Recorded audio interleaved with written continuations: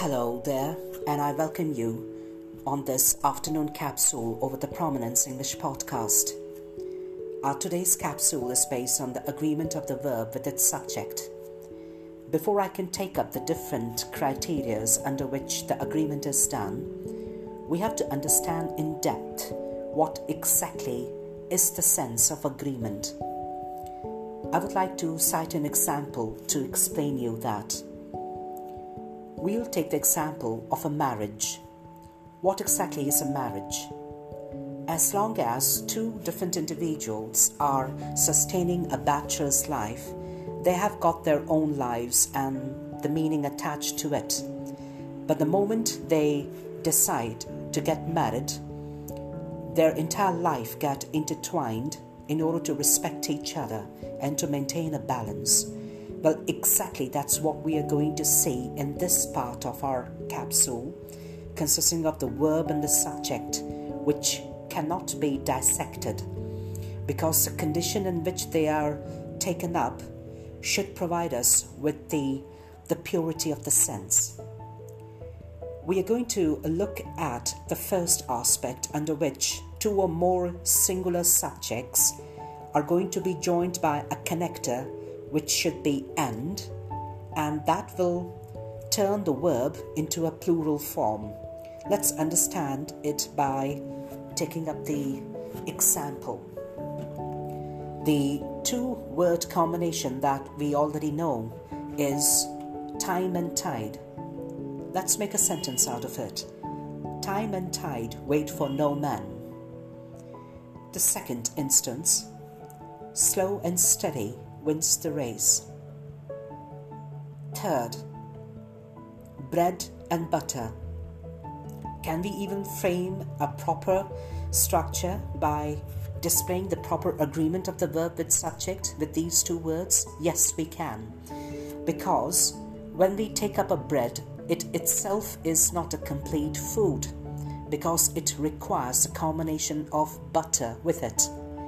Thereby, when we are going to join them with the help of connector and, the statement should state as bread and butter is a wholesome food.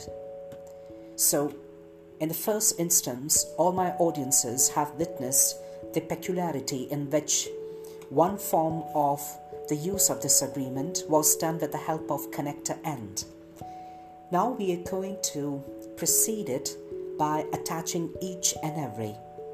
Firstly, I'm going to individually take the terms each and after that every, where the verb is going to sound completely singular. Let's begin with the first statement. Each day and each hour brings us a fresh anxiety to our lives. Second structure. Every man and every woman in the village was terrified. Now, in order to show more complexity to the same existing use of each and every, we are going to take the structure, but in a sense of a separate sense. Let's see how we are going to differentiate with the use of sentences and still witness that there is an agreement of the verb with its subject. The first instance. Each hour and every man works diligently to bring home the bacon in evening for family. Second instance. Every resident of this rich colony, and with each car they possess, is famous for luxuries. Third instance.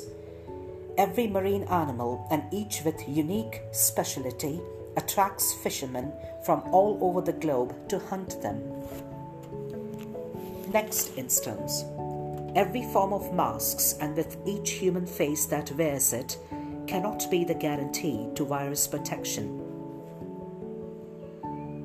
To proceed with the same form, the next instance.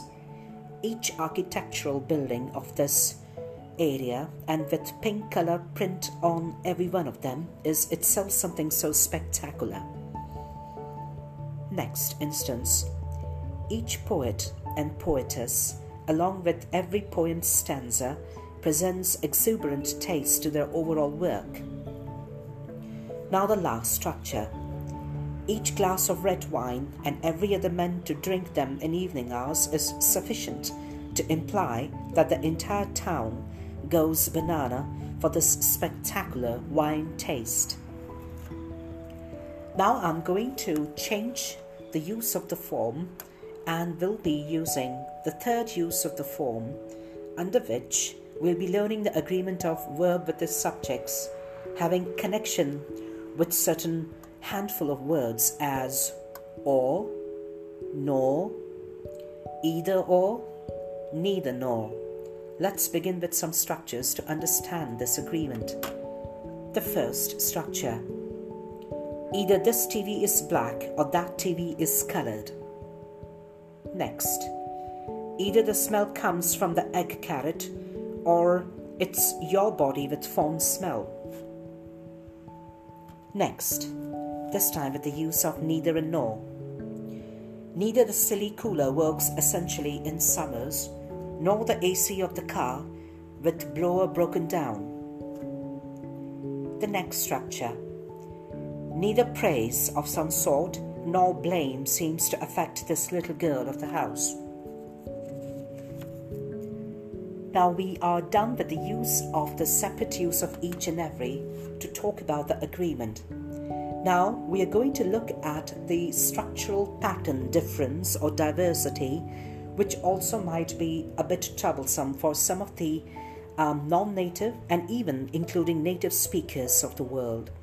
I'm going to discuss two different instances like these, but I'm going to show how they should be rewritten, because in fact, in appropriate English and grammar, such kind of structures are unacceptable. Let's understand the difference and the diversity.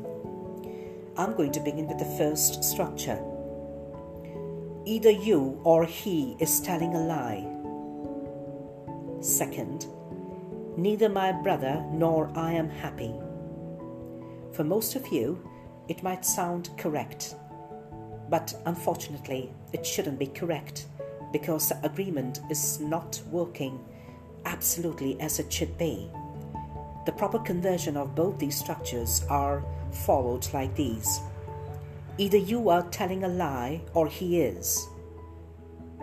Neither is my brother happy, nor am I. So this was the actual structural change in the pattern in which we took it initially. The next structure. Iron as well as gold is found in this treasured island of the world. Over here in this statement, we are concentrating on the term as well as. The next feature. The Prime Minister with all his ministers was assassinated by a bomb planted nearby the fountain.